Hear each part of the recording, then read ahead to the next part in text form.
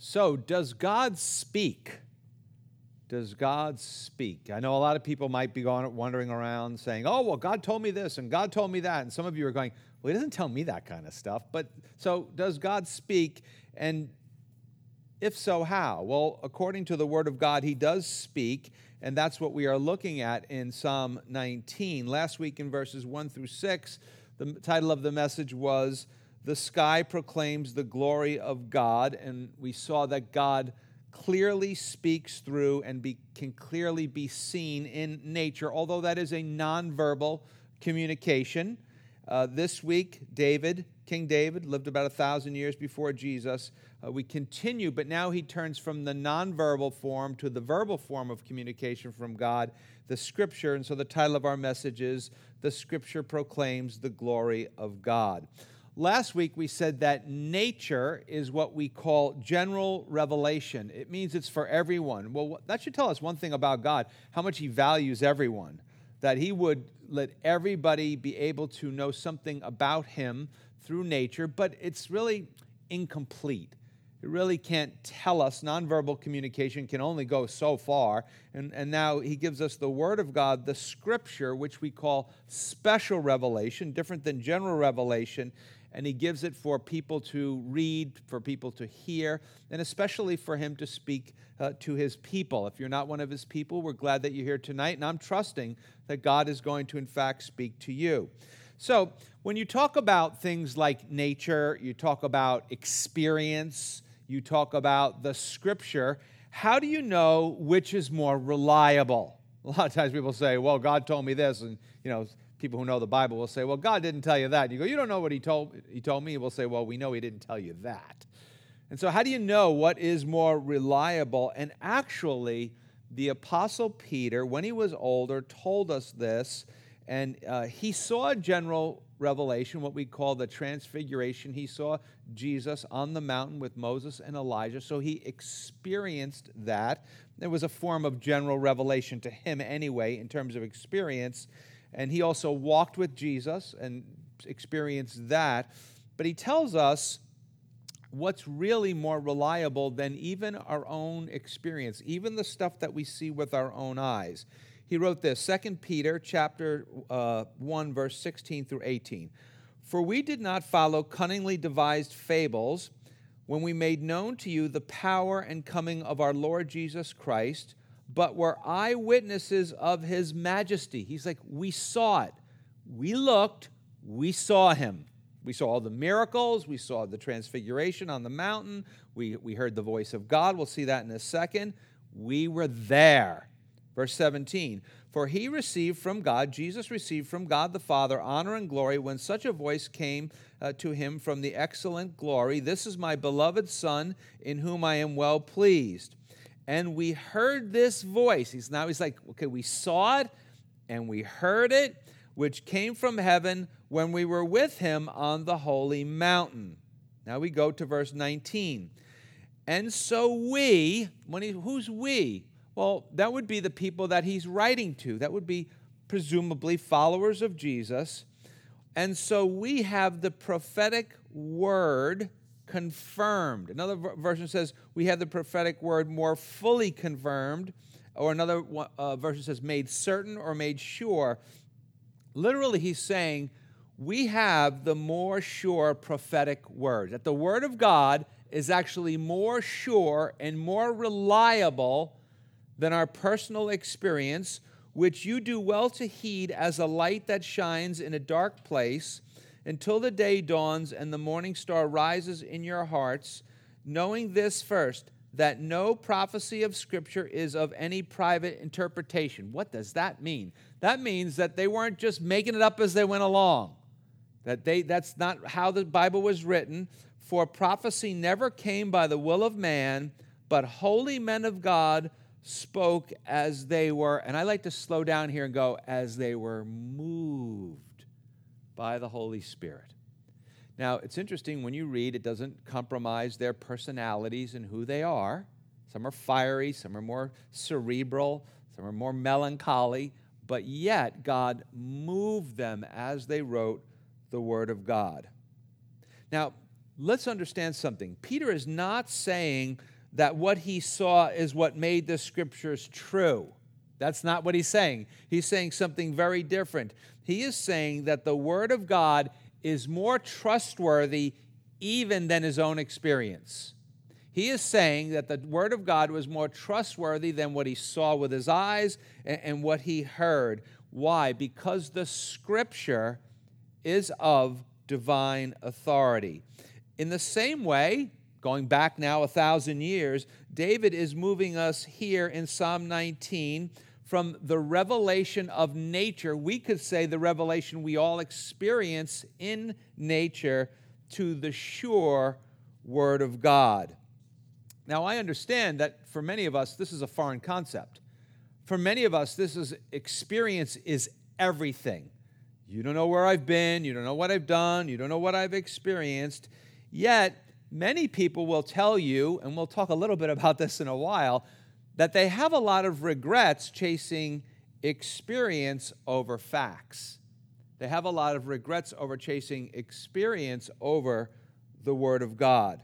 So we pick up in verse 7, David begins with the revelation of God's Word, moving from nature to God's Word. And I want to read verse 7 twice because it's our introductory verse. He says, "The law of the Lord is perfect, converting the soul. The testimony of the Lord is sure, making wise the simple." Well, let's go through it again slowly. The law, that's the Torah. The Torah of the Lord, of Yahweh, the covenant name of God, which he did not use in the first 6 verses. It's the personal name of God, is perfect, converting the soul. Other versions say reviving the soul, refreshing the soul, renewing the soul. The testimony of the Lord is sure. Another version says it is trustworthy, making wise the simple. The Holman Christian Standard Bible says making the inexperienced wise, or the inexperienced wise. So nature's sermons did not use words. Again, God's Word certainly does. And this is how the Lord does more than just make us aware of him. It is through his Word that he draws us in close to him. He tells us about himself. And David begins by telling us that the Word of God is perfect. What is that? What does that mean? It means that it's absolutely flawless.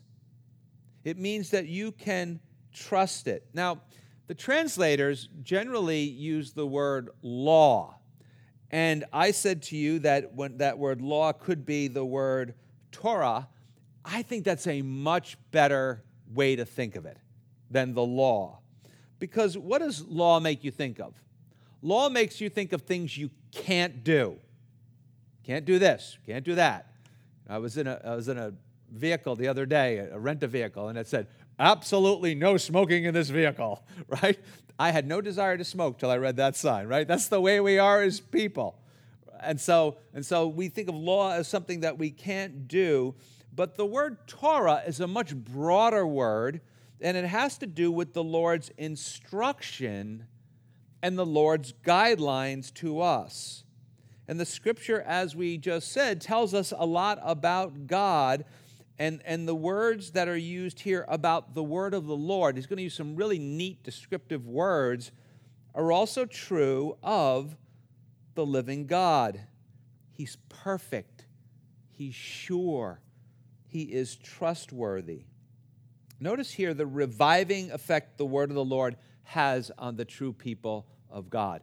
This is a season we are living in right now where people really need to be personally revived, personally renewed in their faith. We talked about some of that stuff this past Sunday. And so it says here that it can convert people, right? It can convert the soul, and actually can convert people from unbelieving people to committed followers of Jesus Christ. But again, the words reviving, refreshing, and renewing are there too. Each one of those words I love. They just make me want to relax and rest in God. And the effect is the various things that the effects that the Word of God can have upon you most notably that it can make you, the Word of God can make you into the person that God intended you to be. So it starts and continues with the assurance and confidence that the Lord has cleansed us of our sins. It's an amazing thing. We kind of blow past the forgiveness of sins, but a lot of us don't feel forgiven. A lot of us don't feel cleansed because we've done stupid things. Talk about that in a minute. And so the Word of God tells us about how God is perfect and He's trustworthy and He will save us, as we talked about Sunday, by grace through faith. In addition to reviving, making us feel confident, the Word of the Lord also calls us to repent and return to God. Repent, turn around, return to God. The same way we become Christians is the same way we live out the Christian life. Now, let me ask you a question. Some people say, well, I can worship God out on the lake fishing. I love fishing. I absolutely love fishing. But I've never, reeled in a big fish and felt the desire to repent. I'm just being honest with you. Now, you might say, well, if it was catch and release and you didn't throw it back in, Pastor Jim. No, okay, that's not what I'm talking about. But it's relaxing, yes. I can appreciate God in nature, yes. I can appreciate His creation. But I never really thought like, oh, this fish is really making me want to, confess my sins to God and feel cleansed by Him. The word of the Lord is used by God to reveal Himself to us, and one of the purposes of that is to respond to Him in faith and trust. And that will include, as we will see both today and on Sunday, to love Him and to obey Him. Or, let me put it to you this way, to obey Him is to love Him. Notice it says it makes the wise simple, okay? The wise simple. It makes that, the wise making wise, or making wise the simple. A lot of people are kind of simple in the sense of we don't really think about what we're going to do. And I'll have a special message for the young people. Every church, this church is no exception, so many adults are filled with dumb things they did when they were young. Please, save yourself a lot of heartache, a lot of counseling, a lot of difficulty, a lot of regret, and become wise now so you don't do all of those things. And the word of the Lord, carefully studied and engaged in, carefully engaged, and not just read, but engaged in, will actually give you and impart to you the wisdom of God.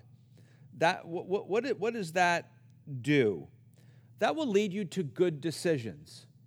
God's wisdom will lead you to good decisions. God's wisdom will lead you to good reads on situations. You'll be like, I think I need to get out of here. Or I think I see there's more going on here than meets the eyes. But it also will keep you, God's wisdom, from ruin and from destruction. I would say, however, it seems necessary that we have a desire for wisdom if we're going to obtain it. And that's where there's a beautiful New Testament promise in James 1:5. He says, if you need wisdom, just ask God for it. He'll be happy to give you tons and tons and tons of it. Verse 8 says, the statutes, some versions say precepts. Now, I know a lot of people like to break down every single word, what it means. I'm not so sure that's what David's doing. I think he's just trying to give us this all-encompassing package of the Word of God.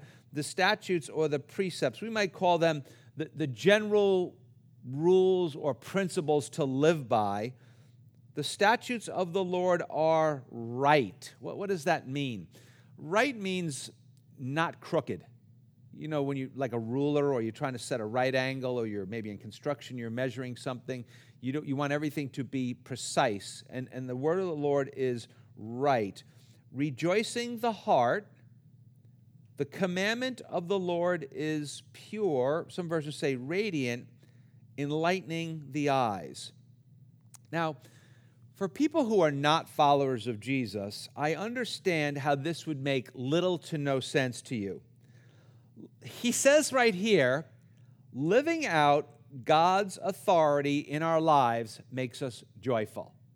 Now, most of us think that living under any authority is a pain, but living under God's authority, he's like this killjoy, gives you a bunch of rules, a bunch of things that you can't do. But David says, no, that's not true at all, okay? The statutes or the precepts of the Lord will actually put rejoicing in your heart. That's not just being happy. It's much broader than that. That's an inner peace and tranquility, knowing that your life is right with God. Let me put it to you this way.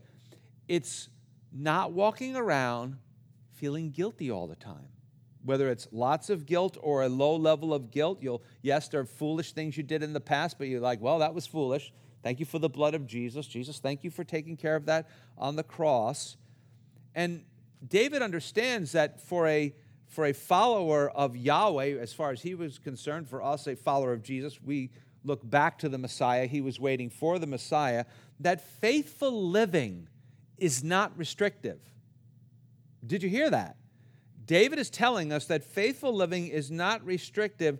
Rather, it gives us confidence that we are on the right path.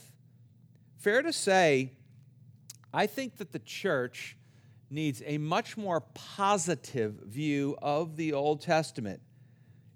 David would say, if people say, well, I'm just reading the New Testament, I don't really care about that, a bunch of laws and rules and stuff like that, David would say, it's not a burden, it's a joy waiting to be discovered. And until you get out there and start living under the precepts and the statutes of God, you and I won't experience that. Far from a burden, David would say. He says, the commandment of the Lord is pure. It is radiant. It is enlightening the eyes. Notice the word commandment is singular. He doesn't say the commandments. He says the commandment. In other words, the whole of what God wants from his people is enlightening, is joyful. So the word of God, remember this, it's not a buffet. It's not like you go up to and you go, well, I'll have some of those, I'll have some of those. I don't really like that part. I don't really like that part. No, it's not one of those things. God wants us to engage in the totality of his word. Being trustworthy and pure, he says, the word of the Lord enlightens the eyes. Did you ever see someone who's full of joy? Where can you really see it? You can see it in their eyes. You can see it in their smile. You can see it in their countenance. But I think David here is also speaking of clarity.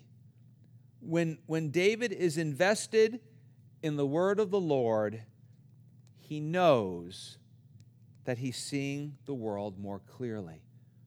And friend, you and I will as well. The more we are invested and engaged in the word of God, the more clearly we will see the world. Verse 9, the fear of the Lord is clean, enduring forever. Let's remember that phrase, enduring forever. Another version says standing forever. The judgments, or some versions say the rulings, the decrees, the ordinances of the Lord are true. Another version says reliable and righteous altogether. So now David makes a switch on us here. Notice he talks about the fear of the Lord. Well, that's not, God doesn't have the fear of the Lord. He switches to people who have the fear of the Lord. We've called it in the past their trembling trust. And notice that God says here, their trembling trust, their fear of the Lord makes them clean. What is clean? I think it means that the word of the Lord and the fear of the Lord produces what is acceptable to God and what honors him. This is a characteristic of a faithful believer, that they are, what he says here, enduring forever. So having the fear of the Lord, enduring forever, you can bet, is something that will never go out of style. You're not going to get to heaven and go, yeah, do we fear the Lord here? Do we obey the Lord here? They're going to be like, yeah, we do it forever, man. That's the way we run up here. That's the way we roll. It will never go out of style, nor will it decay. Jesus said, my words will never pass away. But along with that promise, essentially comes this, that Jesus' words will never pass away, nor will anyone who puts their trust in Jesus and their trust in his word. In terms of the word of the Lord, fearing the Lord is demonstrated by humility, by conforming our lives to the word of the Lord, and trusting in the word of the Lord. And throughout the scriptures, we see that the effect of that is glorious. The word of the Lord can cause all kinds of good things to happen in the life of a believer, things that would otherwise be impossible without the word of God. A follower of Jesus is someone really who is submitted to the word of God. They have a certain thing they want to do or they don't want to do, and they go to the word of God, and God gives them the answer, and then it's clear the way they need to live their lives. And someone who is submitted to the word of the Lord will notice an increase in integrity, will notice an increase in purity, will notice an increase in growth in righteousness. Now, some of you are saying, I don't really see that happening to me. But I can't tell you how many times people have told me that they watched a television show and they turned it off because they didn't think it was appropriate. Or they even walked out of a movie because they didn't think that it was appropriate. Or they didn't cheat on their taxes. Or they felt like they needed to tell the truth about something. This is the effect of the word of the Lord, the grace of God, and the indwelling Holy Spirit speaking to you, changing you from the inside out. So having told us about the Lord's being true, pure, reliable, converting, about how he speaks to us a joy-inducing word, verse 10 continues where verse 9 took us. The end of verse 9 says this, the judgments, remember, rulings, decrees, ordinances, you could say, of the Lord are true, they're reliable, and righteous altogether. Look at verse 10. More to be desired. Now, interesting word there. It actually means, the literal meaning of that word is coveted. Now, that's not a word we like to talk about too much in Christian circles because we think like coveting is bad. Like, neighbor pulls in with a brand new car and you're like, I want that car. You're like, oh, I'm coveting. The Apostle Paul said, it was coveting. That's what busted me on the 10 Commandments. But it really means that the judgments of God, the rulings of God, the decrees of God, the ordinances of God are to be coveted, more desired, more coveted are they than gold, yea, than much fine gold, lots of gold, pure gold, sweeter also than honey and the honeycomb. So verse 7 to 9 describes the character of God's word. Now David describes how how we should desire God's word. He's telling us if we really want to grow, we need to desire God's word in this way. David hopes and prays that we would want the word of God more than pure gold. That when we think of the word of God, we say to ourselves, that is something that I have to have. You know the way some of you are when a new iPhone comes out or some new piece of technology comes out or something comes out, you're like, I have to have one of those. And David wants us to say every day, I have to have the word of the Lord. And this seems to be speaking of the high value, pure gold, and the transforming effect. Honey would be something that would bring energy or just delight to them, of the transforming effect that the Word of God has on a follower of Jesus. David sees spiritual treasure. That's what the Word of God is to him. That's what the Scripture is to David. Spiritual treasure as being worth far more than any earthly treasure that is available. And he was a rich guy later in his life. He knew this stuff, but he knew what was the most valuable thing to him. Also, he says that for us and for him, we all want, or we should want, desire, the word of the Lord to be sweeter than honey. And surprisingly, he says we are to covet it. So a lot of times we think coveting is bad. This would obviously be some sort of a holy coveting, purely desiring the truth of God's word. And when we desire the truth of God's word, we will find out, and the purity of God's word, we will find out that it drowns out the voices of this world. Now, let's just think about that for 1 second. You know, in various cultures, you'll read a verse of the Bible, and you'll just think, okay, well, that makes sense. Other people in other parts of the world, they read it, and they're like, well, that doesn't make sense at all.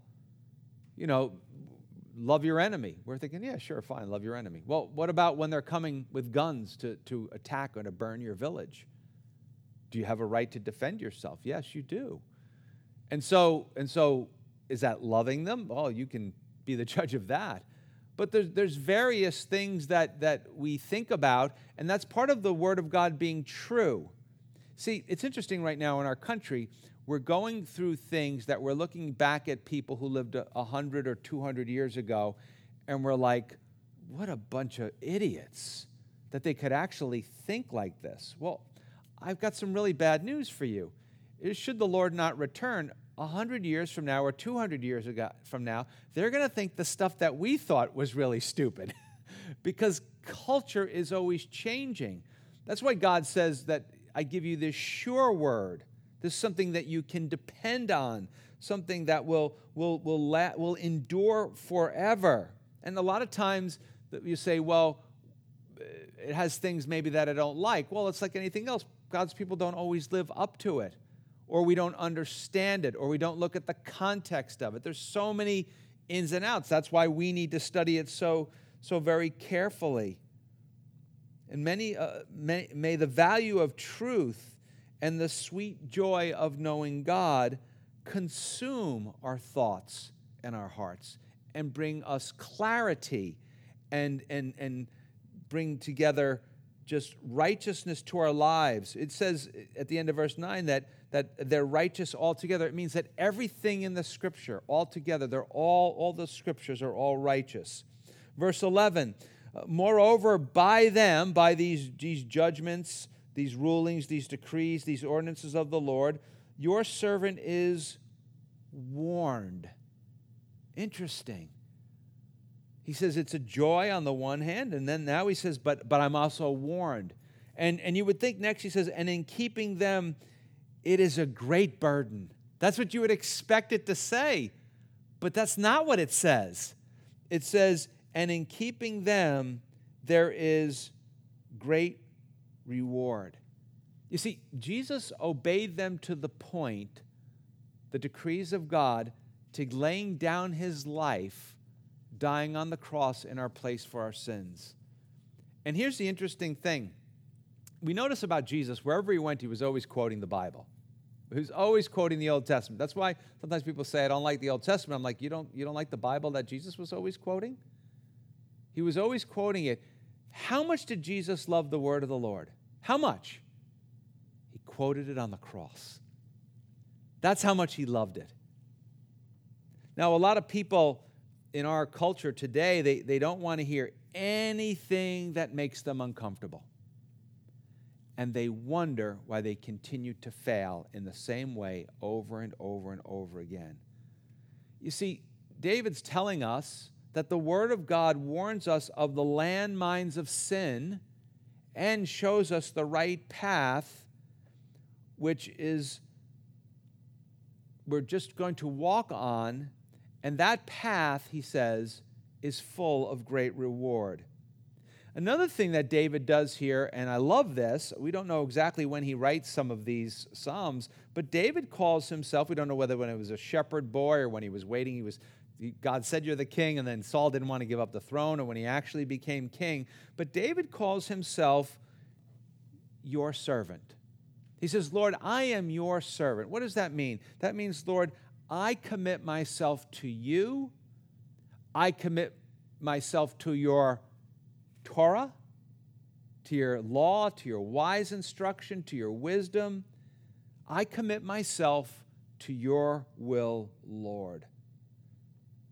Friends, I say this in love. I really believe that this is a big thing holding a lot of Christians back.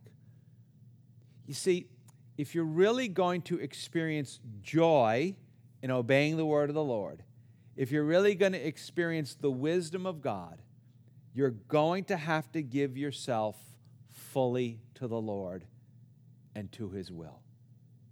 You really are. You can't constantly be fighting with Him because you are not going to win. And a lot of people are so frustrated and so stressed out. I'm not saying there's not a time to be frustrated, not saying times we don't get stressed out, but their life is just one big knot because they are really fighting with God. Because here's the thing. There's the world of the unbelieving person, and there's the world of the follower of Jesus. The Scripture says that the man or woman who lives with one foot in both worlds, they are unstable in all their ways. It is the place of complete misery. And so having heard this about God, He speaks through nature. He speaks through His Word. Verse 12 through 14 takes us to the response of God's people to the revelation of God, and in particular to the revelation of God's Savior. Verse 12, who can understand His errors? Another version says, who can understand his own errors? You and I, we struggle to understand our own errors. Another version, I love it, says this, His unintentional sins.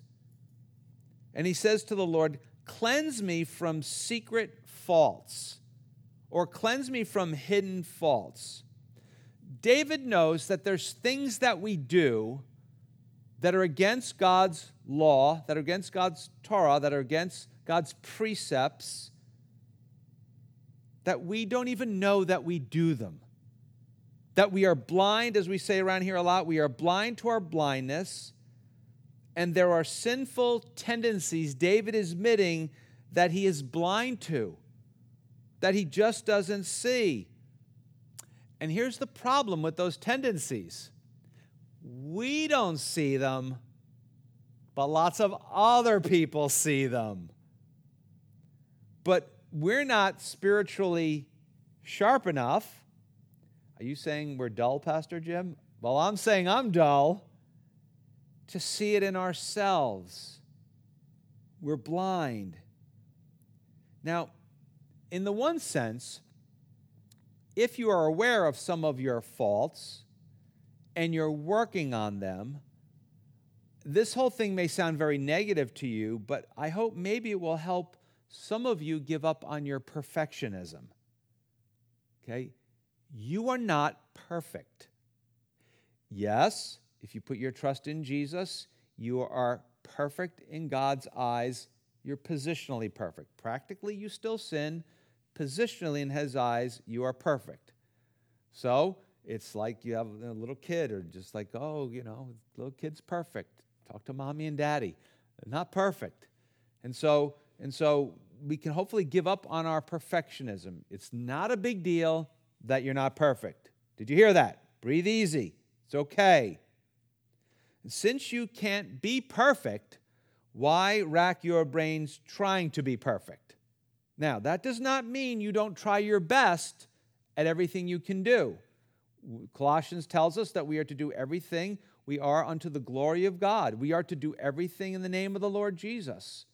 So I'm not saying we don't do our best, but we have to understand that we're just not going to be perfect.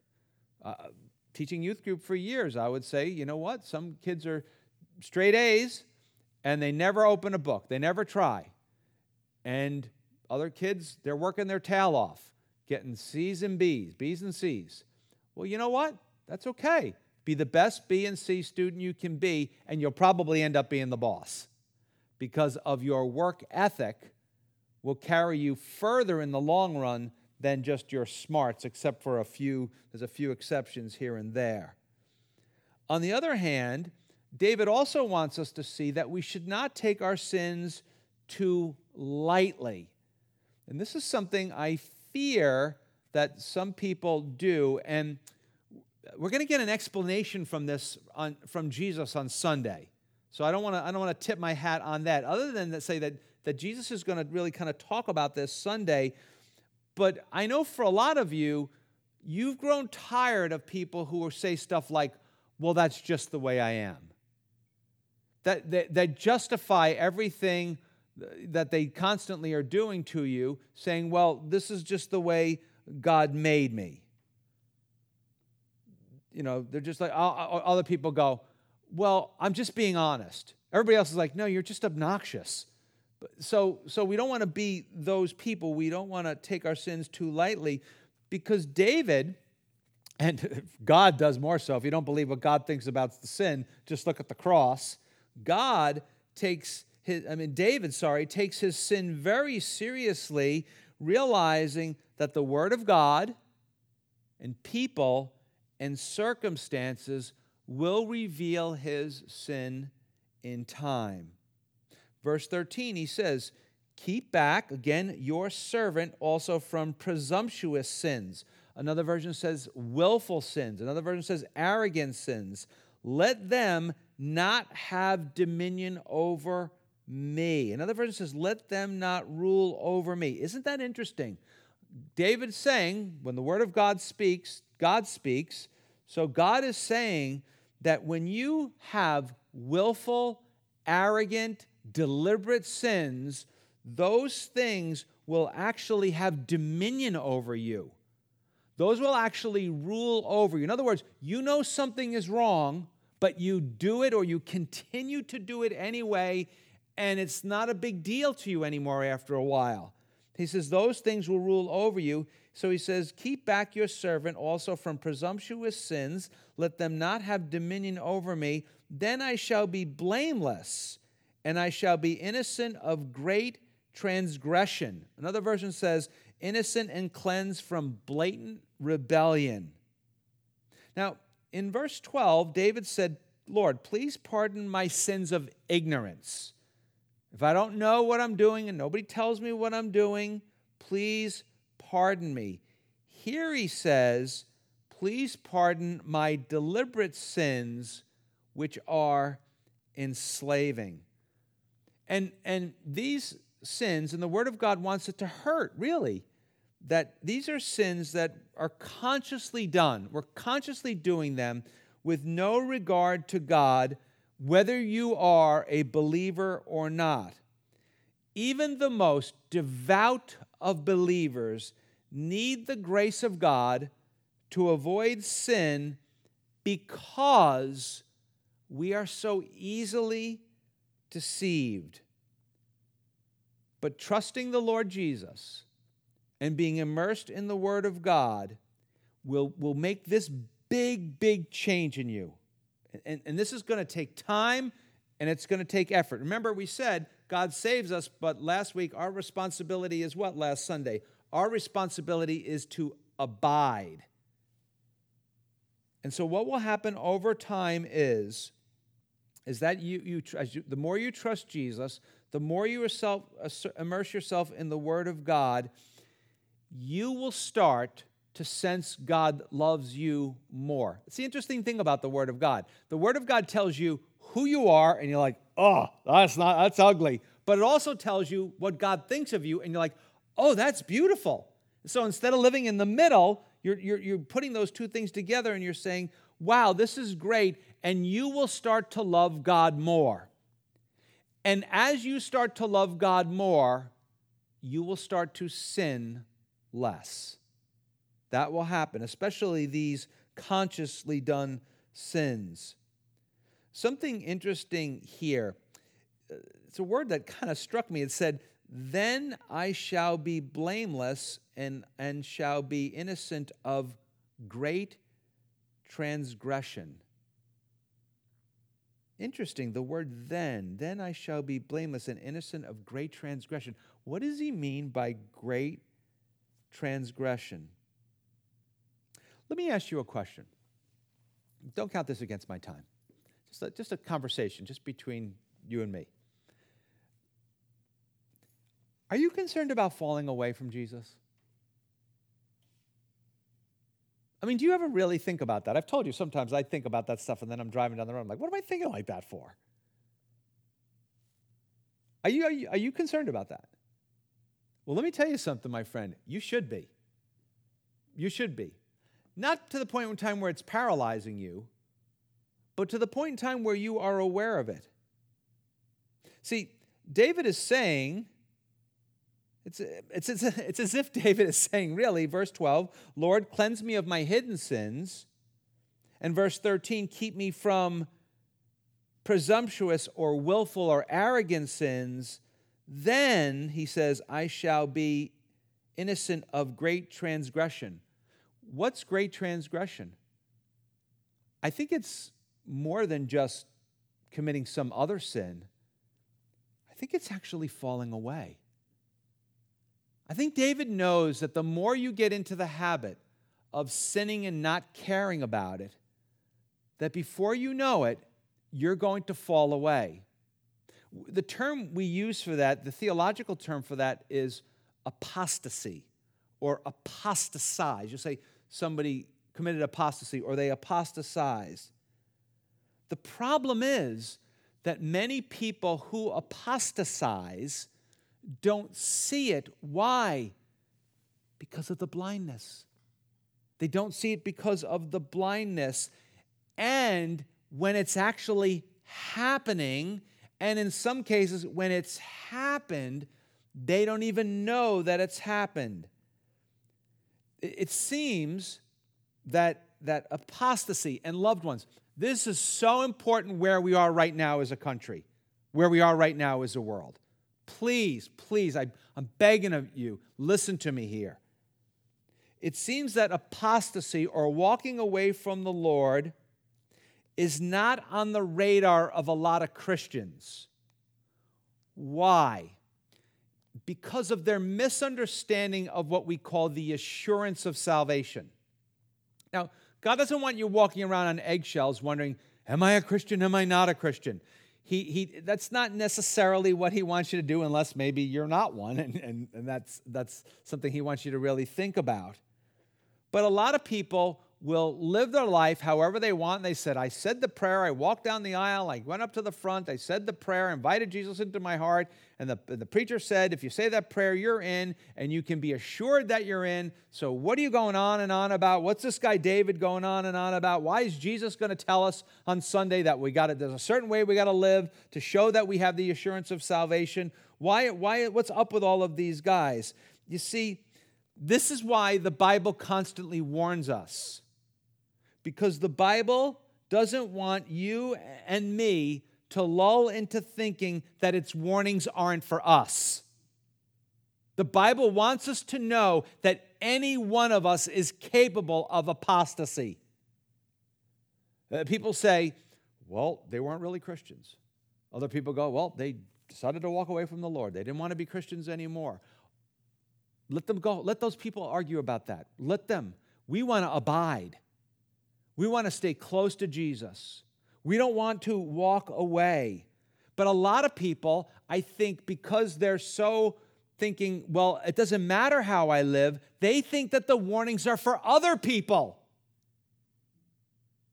You notice a lot of times when I'll say, well, that's the same for you and for me, because I'm in the line with the sinners.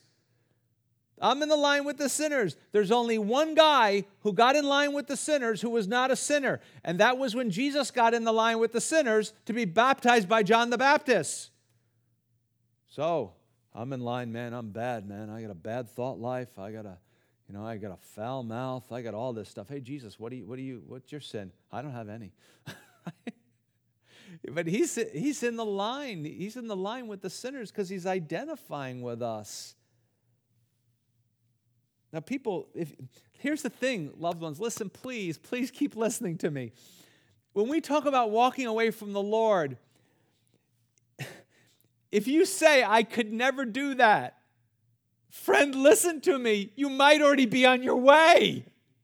That's the problem. There's people who I have met over the years who said, I never thought I could do that. And inside I'm thinking to myself, that was your problem. That was your problem. I have never heard, I've said this to you before, I've never met with anybody, heard them confess a sin to me and say, I could never do that. I've never said that. I have thought to myself at times, I don't think I would do that. Other times I think, I could do that. But I don't think I do. But I never said I could never do that. And I believe a season like we are in right now with this COVID virus is being used by God, as we're going to see a lot of people walk away from the faith, to show us that God's going to warn us that any one of us could do that. Better to have a healthy, underline the word healthy, if you're writing down notes. Some of you have more notes than I do after the sermons. Most of you do, actually. A lot of you do. Underline the word healthy. Better to have a healthy, non-compulsive, underline that word too. Better to have a healthy, non-compulsive fear of falling away and realizing that God uses the warnings in the Bible, uses the fear of falling away in the Bible to keep you from doing it, to keep me from doing it.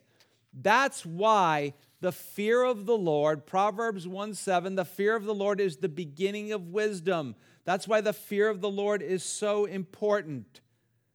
You say, this is all Old Testament stuff, Pastor Jim. Okay, let's go to the New Testament, Hebrews 3:12. Beware, brethren, another version says, watch out, lest there be in any of you an evil heart of unbelief in departing from the living God.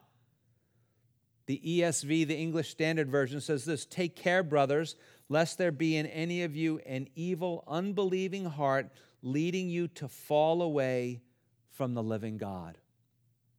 And so David, realizing the reality that the Word of God is saving him from this. It's saving him from falling away from God, saving him from going to hell, preserving him as one of God's children. And you say, well, what do you mean? One of the ways you know that you're one of God's children is that you persevere, that you continue on in the faith. And so verse 14 is really a closing prayer. A lot of pastors pray this. Let the words of my mouth and the meditation of my heart. Just think about that for a second. Hold on to those two words, my mouth and my heart. Here's the thing. You need both. Because if your heart is not engaged, Jesus said, out of the abundance of the heart, the mouth speaks. If your heart is not engaged, then whatever you say about God is just all talk. It's just all talk.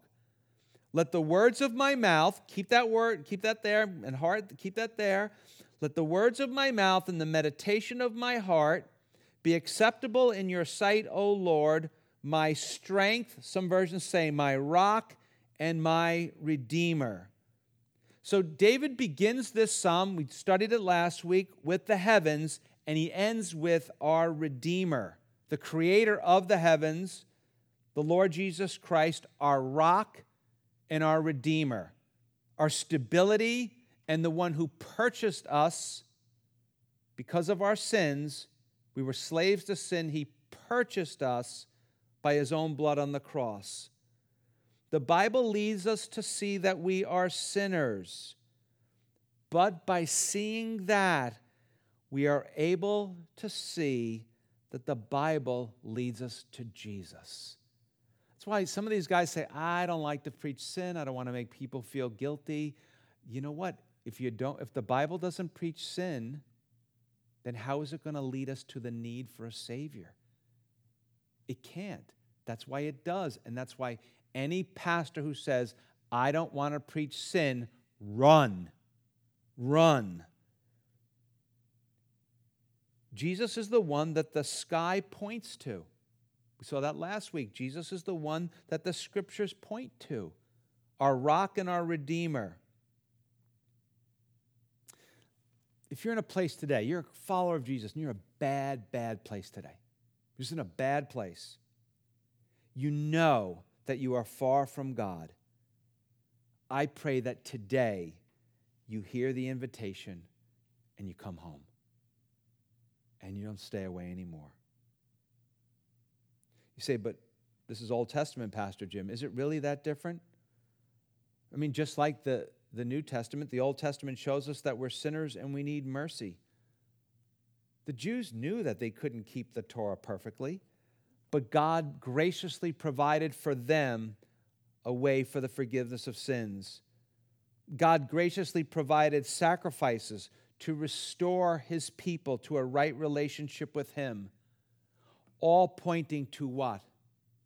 To when God himself would become the sacrifice and would die on a cross, so that anybody that would turn to him and put their trust in him would repent, would believe, would look upon him and would be saved, would have the forgiveness of sins and eternal life. All those sacrifices in the Old Testament all pointed to that. You say, well, does Jesus care that if we're perfect? Does the New Testament care that if we're perfect? Listen to Jesus in the Sermon on the Mount, Matthew 5:48. Therefore you shall be perfect. Another version says you must be perfect, just as your Father in heaven is perfect. James 2:10, for whoever shall keep the whole law and yet stumble in one point, he is guilty of all. Holman Christian Standard Version of the same James 2:10 says this, for whoever keeps the entire law yet fails in one point is guilty of breaking it all. So the New Testament says that we have to be perfect. Now, when you and I hear that, we have a number of choices. One, we can try to be perfect and fail. Number two, way worse than number one. If you're perfect and you fail, at least there's some hope. You can come to Jesus. Way worse is to think you are perfect. Then you're really in trouble. Or perhaps you hear that you have to be perfect and it just throws you into great despair. And so these New Testament verses are pretty clear. There's others too, that the law, the Torah, the New Testament, that God demands perfection. 100% total perfection. And for someone who's not a follower of Jesus, that is really bad news. But the good news is one already did lead a perfect life. They knew him as Jesus of Nazareth. We know him as Jesus the Christ, Jesus the Messiah, Jesus the Anointed One. So we must trust solely in the forgiveness of sins offered by God through Jesus. Now remember, David talked about, let the words of my mouth and the meditation of my heart be acceptable in your sight, O Lord, my strength, my rock, and my redeemer. Listen to what the Apostle Paul would write 1,000 years later in the New Testament after Jesus had ascended into heaven. Romans 10, verse 9 and 10, that if you confess with your mouth the Lord Jesus and believe in your heart that God raised him from the dead, you will be saved. Now, for us, we're like, I can just mouth that Jesus is the Lord. No problem. In the Roman Empire, that was a big deal. You could be killed for that. Because when you say Jesus is Lord, you're saying Caesar is not. And that was worthy of the death penalty. That's how they killed Jesus. If you confess with your mouth the Lord Jesus and believe in your heart that God has raised him from the dead, you will be saved. For with the heart one believes unto righteousness, and with the mouth confession is made unto salvation. If you're not a follower of Jesus, I'm going to tell you, I believe you have been shown the way to heaven tonight by David. So hear the invitation to be part of the kingdom of heaven. Let's review what we heard in Psalm 19. Verse 12, he talked about realizing our own sin. That's what we call the conviction of sin. We've missed the mark. We have not lived up to what we were supposed to do. We were not doing what we were supposed to do, and we did some stuff that that we weren't supposed to do. That's what sin is. It's missing the mark. It's trespassing. Remember, I said I had no desire to smoke. I've never smoked a cigarette in my life, but not a full one. One taste, I was like, wow, that's disgusting. But I saw the sign on the truck that said no smoking. I was like, I want to smoke. We all trespass. Also in verse 12, there's a cry out for forgiveness. He's like, God, forgive me. In verse 13, he expresses a desire to live for God, to live what we would call a desire for holiness. In verse 14, there's a cry out to God for a clean mouth and a clean heart before God. All of this, realizing your sin, crying out to God for forgiveness, that David says, a desire to live for God, a cry out for a clean mouth and a clean heart. That's how you enter the kingdom of heaven. And desiring to live that way, that is how you will stay in the Christian life. That is how you will endure all the way to the end. And you will find it's not a burden, it's a joy living for Jesus. Well, let's pray.